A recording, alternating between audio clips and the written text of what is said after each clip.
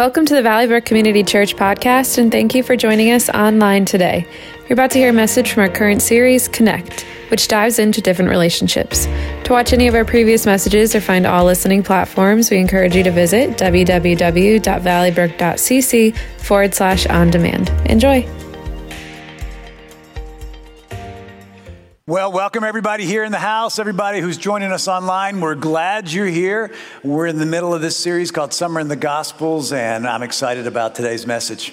So, has anyone ever done something to you that was so bad that you promised yourself that you would never forgive them? I know a woman whose brother was murdered, and she told me that she would never forgive the people that did that to her brother. And, I can sympathize with her, and murder feels like the unforgivable sin. Then I read about people like Gladys Staines and what happened to her and her family. Gladys was a missionary in India. She went there in 1981. While she was working in a ministry for people who were suffering from leprosy, she met another missionary, Graham Staines. They fell in love, and 2 years later, they were married. On January 23rd, 1999, the Staines family suffered a horrible, unthinkable tragedy when Graham and the couple's two sons were burned to death when their Jeep was set on fire by a radical Hindu leader and his supporters. Gladys and the couple's daughter were at home that night, and they were spared. Not long afterwards, the news media prominently featured Gladys. This was in India. They featured her because she publicly forgave her husband and son's killers. Now, obviously, to be able to forgive the murderers of your family is an amazing and remarkable thing to do. But what Gladys did was seen as even more profound and, in fact, countercultural in India, a place where sectarian violence is rampant and obviously deadly. As one leader from India wrote, to appreciate that forgiveness that Gladys gave, you have to remember that India's birth as a free nation came with the terrible pain of Hindu, Muslim, and Sikh sectarian riots. About 10 million people were made homeless by those riots. 500,000 to 1 million people were killed, including Mahatma Gandhi. 50 years of secular democracy and education could not free us, he writes, from this destructive chain of violence and revenge. Hindu and Muslim clashes still go on, and they have burned literally trainloads of innocent passengers, leading to riots that have lasted for weeks. Frequent riots have reduced Indian Muslims to relative poverty and powerlessness. And so he writes about this. And then we learn that in 2002, peace activists in the nation of India gave Gladys the prestigious Gandhi Community Harmony Award. She was one of 3 recipients, each from a different religion. She said, I accept this award because it was for community harmony, and that is the need of the hour in this country. And she went on to cite from Romans chapter 12 as a biblical wellspring of her peace activism. Now, that same leader that I quoted a moment ago wrote this: Gladys' simple act of forgiveness became a national phenomenon because it broke the chain of cause and effect of violence in India. And then in city after city, Hindu and Muslim and Sikh and Buddhist and secular leaders gathered to publicly honor Gladys as a saint that people should emulate. In fact, it was only the government of India that was the last in line to acknowledge that Gladys Staines is an ordinary woman with an extraordinary spirit, possessed of a spirituality that could heal our nation, he concluded. So if Gladys could forgive her family's murderers, shouldn't we be able to forgive? Now, obviously, today we're talking about forgiveness, but we're going to look at something that I'm often asked about, and that is the unforgivable sin.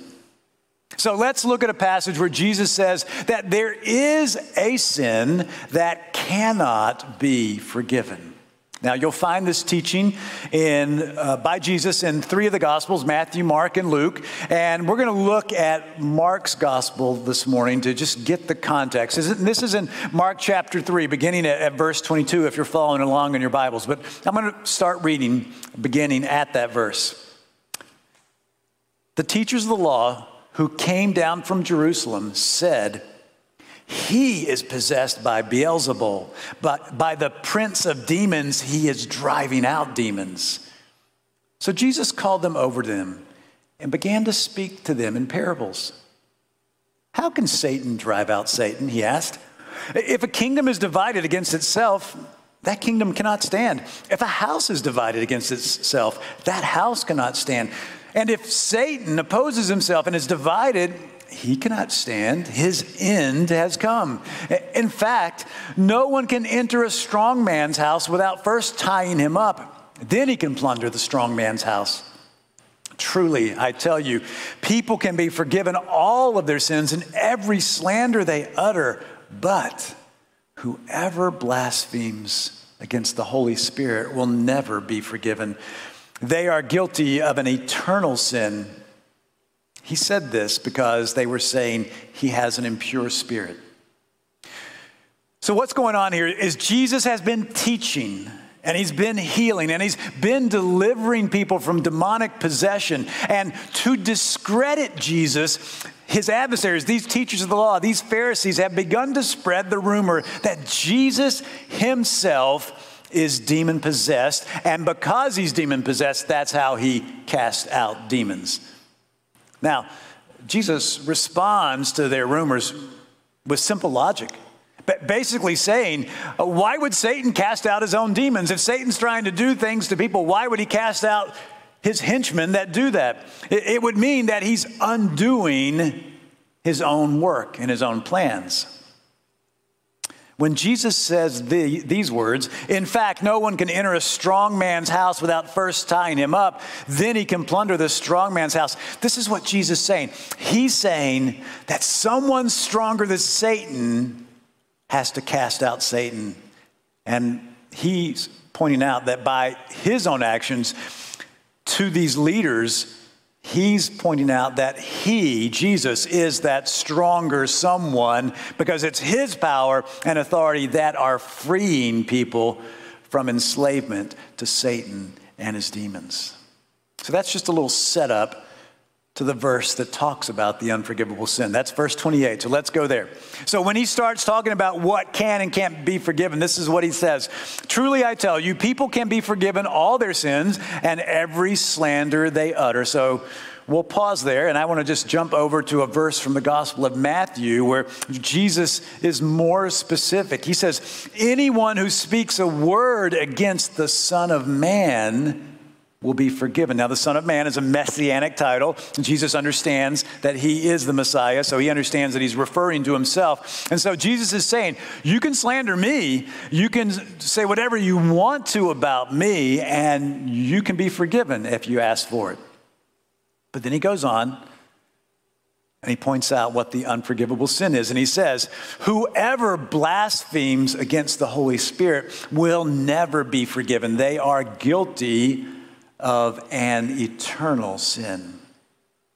So one scholar writes about this. He says, the Jewish leaders of Jesus' day committed the unpardonable sin by accusing Jesus of being demon-possessed.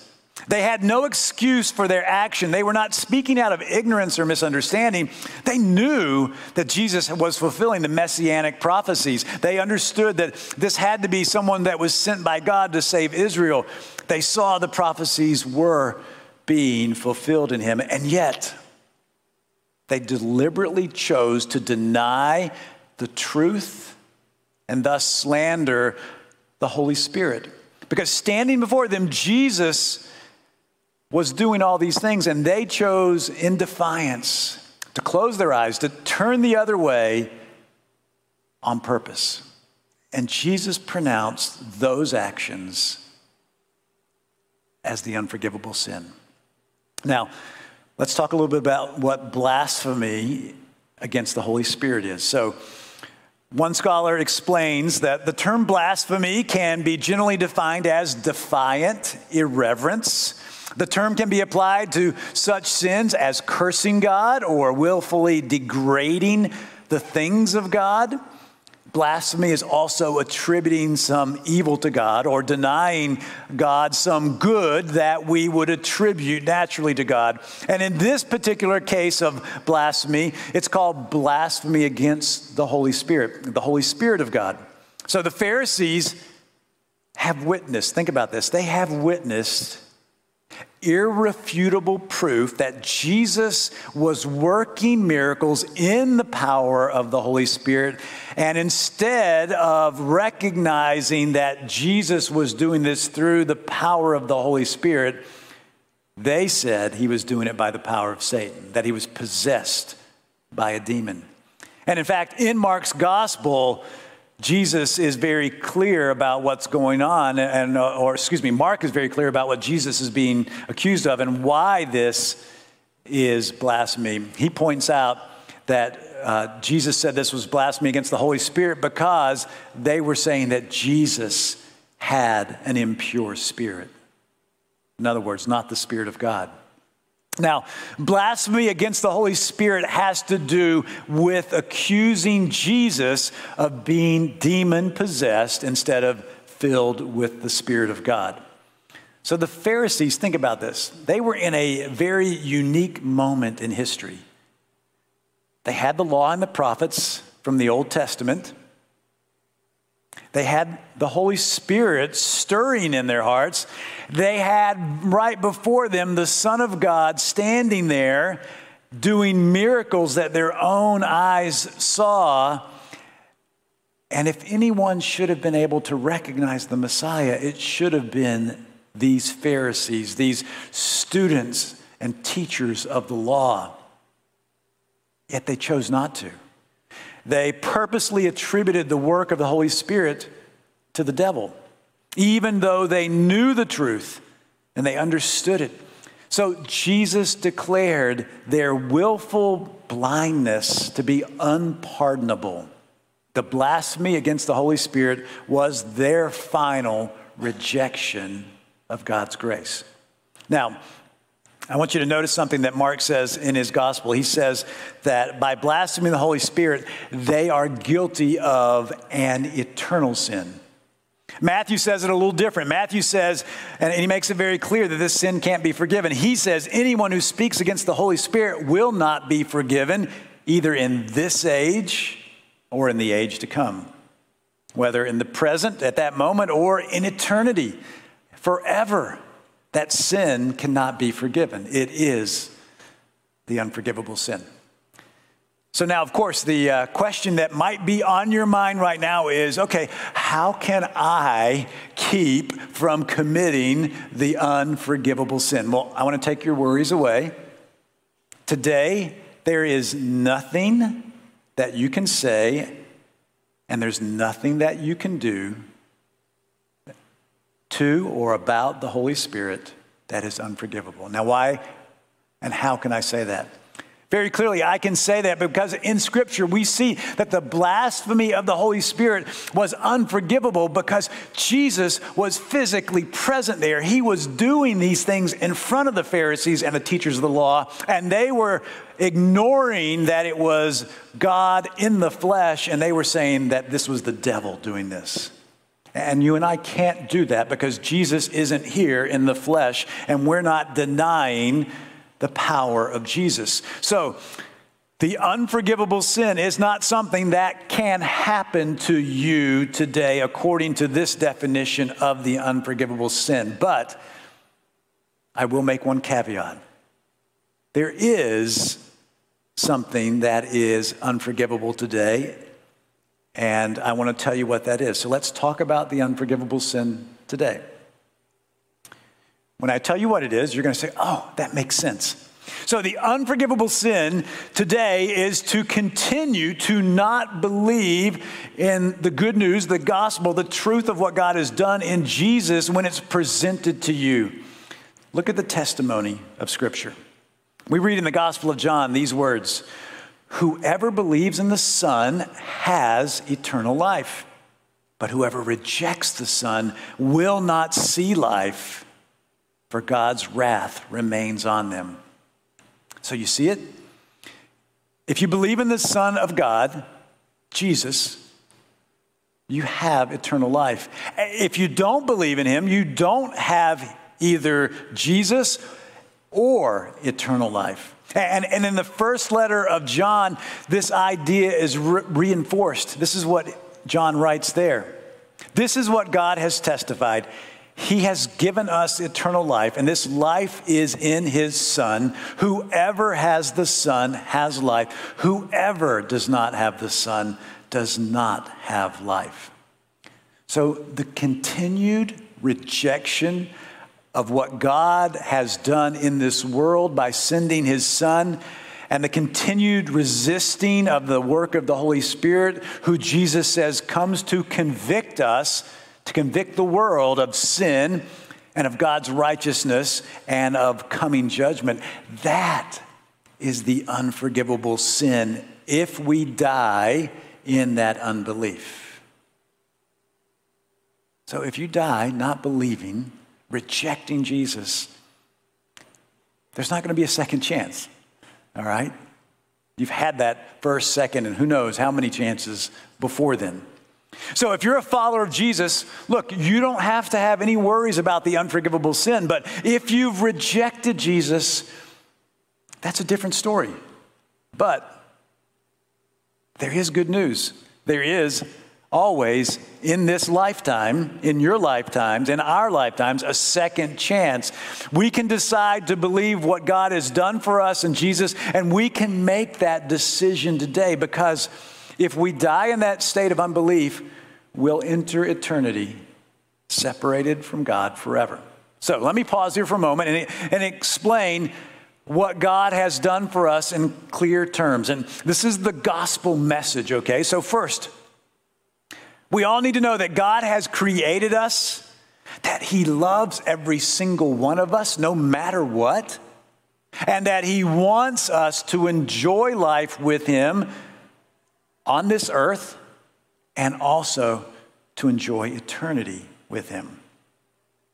But there is a problem, and that problem is sin. So God created us, but he gave us the freedom to choose. We can choose to follow him, or we can choose to deny him. And when we choose to deny him, when we choose not to follow him, that's sin, just as any time we do anything that is disobedient to what he teaches us in his word, those are sin. And our sin, and all of us do sin, our sin separates us from God. And there's nothing you and I can do in our own power, by our own will, and our own strength, by our own plotting mentally, to forgive ourselves for that sin. But here's the good news. God loves us so much that he sent his Son Jesus to pay the price for our sins so that we can be forgiven. And now we must make a decision. We can choose to believe in Jesus, that he has come to save us, and begin by, if we choose to believe in him, that means we're going to follow him. We're going to let him be our Lord. And that means when we choose to believe in him and follow him, we're going to admit that we're sinners. We're going to ask for his forgiveness. We're going to seek to follow him and all that he has taught us. That's the good news. That's the gospel presentation. And the way you make that decision is very simply, you tell him through a prayer that you can make of your own accord, where you admit that you're a sinner and you ask for forgiveness and tell him that you want to follow him, or I can actually give you the words. And so what I'm going to do right now in the middle of this message is we're just going to pause for a moment. And I'm going to ask everybody to bow their heads and close their eyes. And if you've never told Jesus that you want to believe in him and follow him, today's the day for you. And you can pray these words silently back to him. So here they are. Dear God, I know that I'm a sinner. Go ahead and just pray that silently. I ask for your forgiveness. I believe Jesus is your son. I believe he died to pay for my sin and that you raised him back to life. And today I trust him as my Savior and I commit to following him. And we say amen. If you prayed that prayer today for the first time, you've become a follower of Jesus. Congratulations. I want to encourage you to lean into that. I want to encourage you to let me know so we can send some material to you just to help you continue in that decision. If you may have recommitted yourself to following Jesus, again, send us an email at connect@valleybrook.cc so we can send you some of that material so that you can grow in your relationship with God. Now, let me address one topic of the unforgivable sin that needs to be addressed, because maybe when this message began, you thought and you feared, maybe somewhere in my life I have committed the unforgivable sin, and you believe that you had done something so awful that God would never forgive you. Of course, now you know that you have not committed the unforgivable sin. So regarding that thing that you did, that sin that you thought was so awful and so unforgivable, I suspect you may have struggled to either accept God's forgiveness or forgive yourself for what you did. And so let me be clear about this. When we will not forgive ourselves for something that we've done, in effect, this is what we're saying: that Jesus' death on the cross wasn't enough for me. That his death wasn't enough to purchase my forgiveness. That his sacrificial crucifixion isn't worth paying for what I've done. So we have to recognize that we need to forgive ourselves. Accept his forgiveness, but also forgive ourselves. Now, there's a corollary to this too. There may be someone who has done something to you in your life, like my friend whose brother was murdered. Something that you struggle with forgiving that person for. It was so awful, so painful, so destructive to you personally, emotionally, physically, spiritually, that you just don't think you can forgive them. Here's what you need to know. If that person asks God for forgiveness, he forgives them. And you need to wrestle with that for a couple of reasons. Number one, Jesus' death on the cross for that person who hurt you is as valid as his death for you and for me. And if they ask for forgiveness, they are forgiven.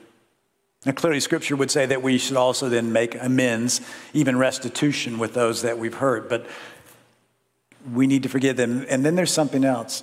When we choose to hang on to unforgiveness, we're expending a heck of a lot of emotional energy and spiritual faith to hold on to something that is not life-giving to us. It is life-destroying to us. So I would encourage you to take that to God. And if you need help wrestling with that, you let me know, and we can talk, or we can find someone, a therapist, who can help you work through that. Because it's important that we understand that hanging on to unforgiveness of ourselves or someone else is going to damage us and our following of Jesus.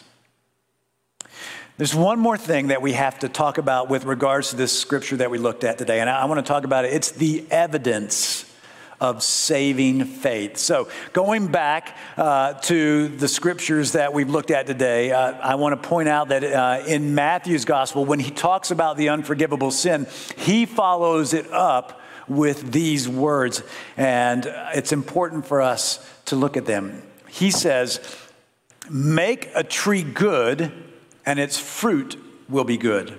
Or make a tree bad and its fruit will be bad, for a tree is recognized by its fruit. Then he goes on, he's speaking to the Pharisees. You brood of vipers, how can you who are evil say anything good?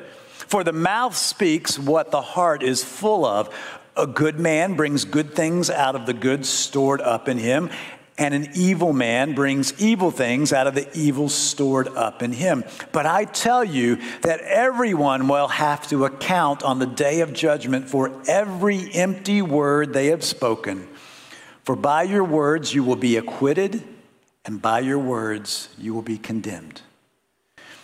So he's concluding this confrontation with the Pharisees and the teachers of the law by telling them that by their own words and by their own actions, those things testify against them, and they reveal the condition of their hearts toward God, because they're living out of that in everything they say and do.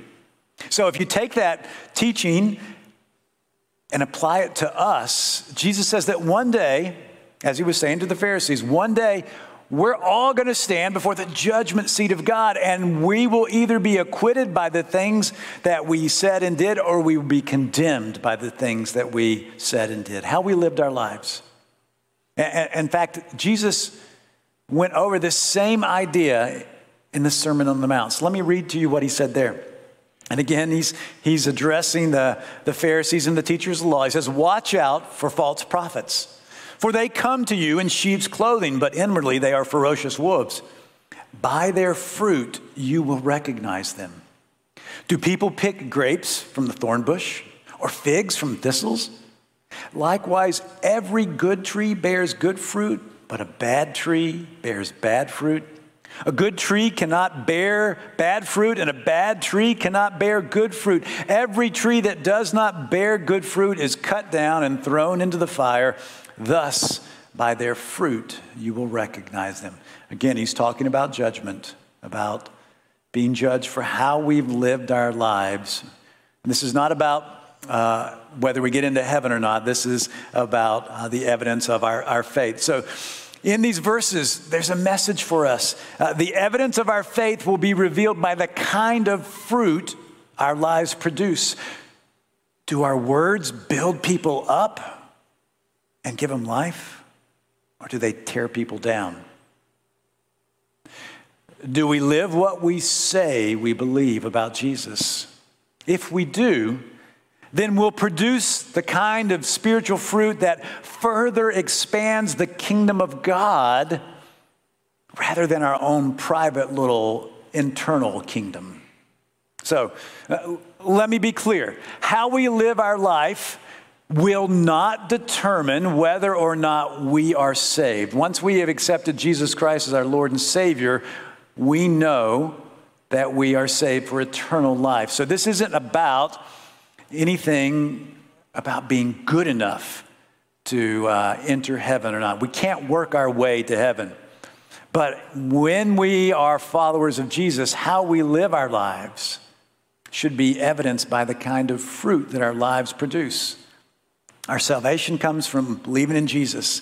But the evidence that we believe in him will be, are we producing good fruit or bad fruit? And the Apostle Paul went into some length in teaching about this when he wrote to the church in Galatia. He said this: if you're following Jesus, then the Holy Spirit is in you, and the Holy Spirit will produce good fruit in your lives. And then he tells us what the fruit of the Spirit is. 9 things that are important. He says it's love, joy, peace, patience, kindness, goodness, faithfulness, gentleness, and self-control. That's what God wants to see happen through our lives as we follow Jesus. But then he went on and he said, if you're following your sinful nature, that's going to produce bad fruit. And this is what the Apostle Paul writes that bad fruit is: sexual immorality, impurity, lustful pleasures, idolatry, sorcery, hostility, quarreling, jealousy, outburst of anger, selfish ambition, dissension, division, envy, drunkenness, wild parties, and other sins like these.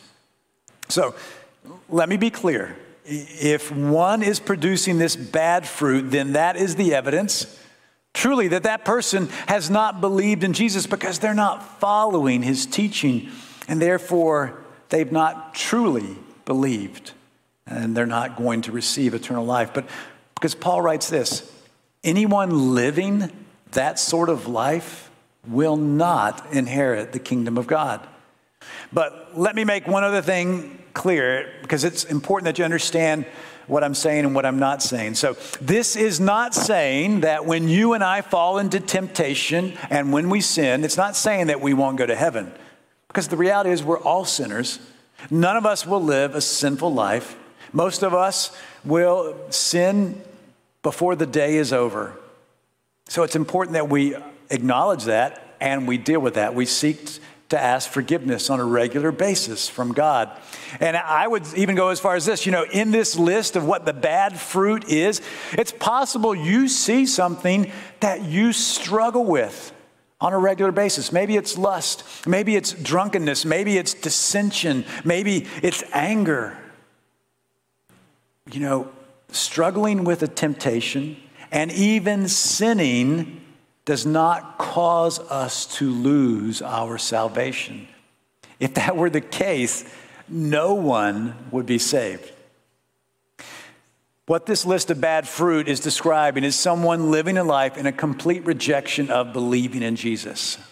You can't believe in Jesus and follow him and his teaching and continually live producing that bad fruit. So as I bring this message to a close, here's what we need to remember.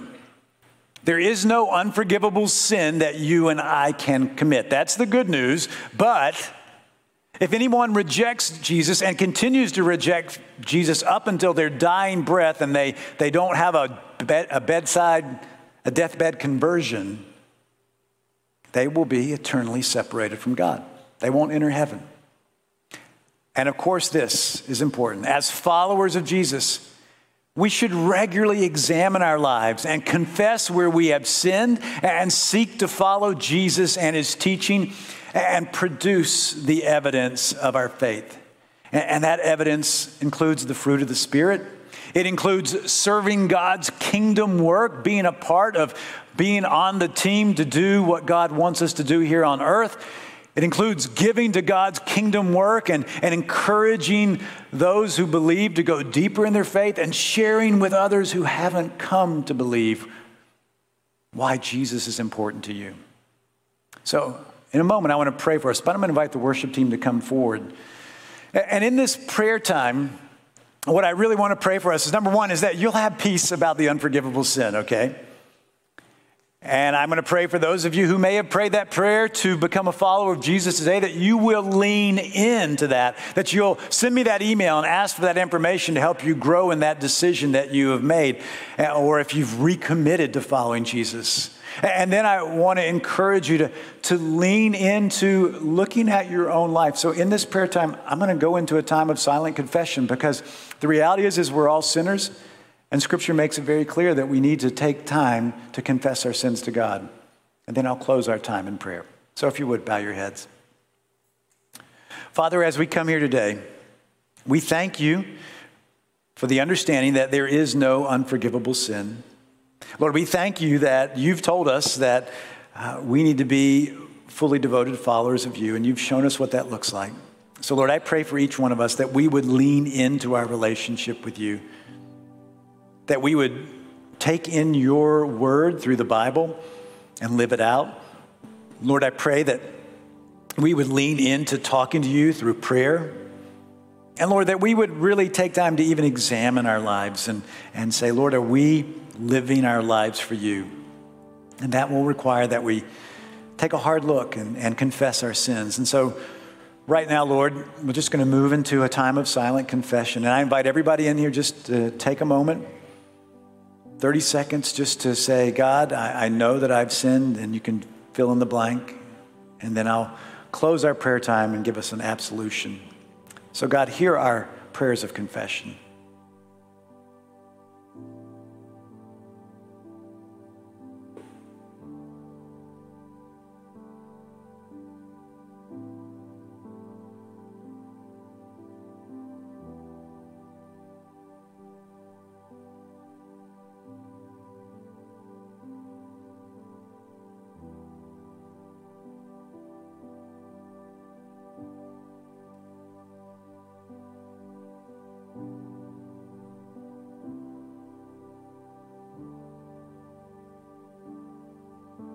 We say amen.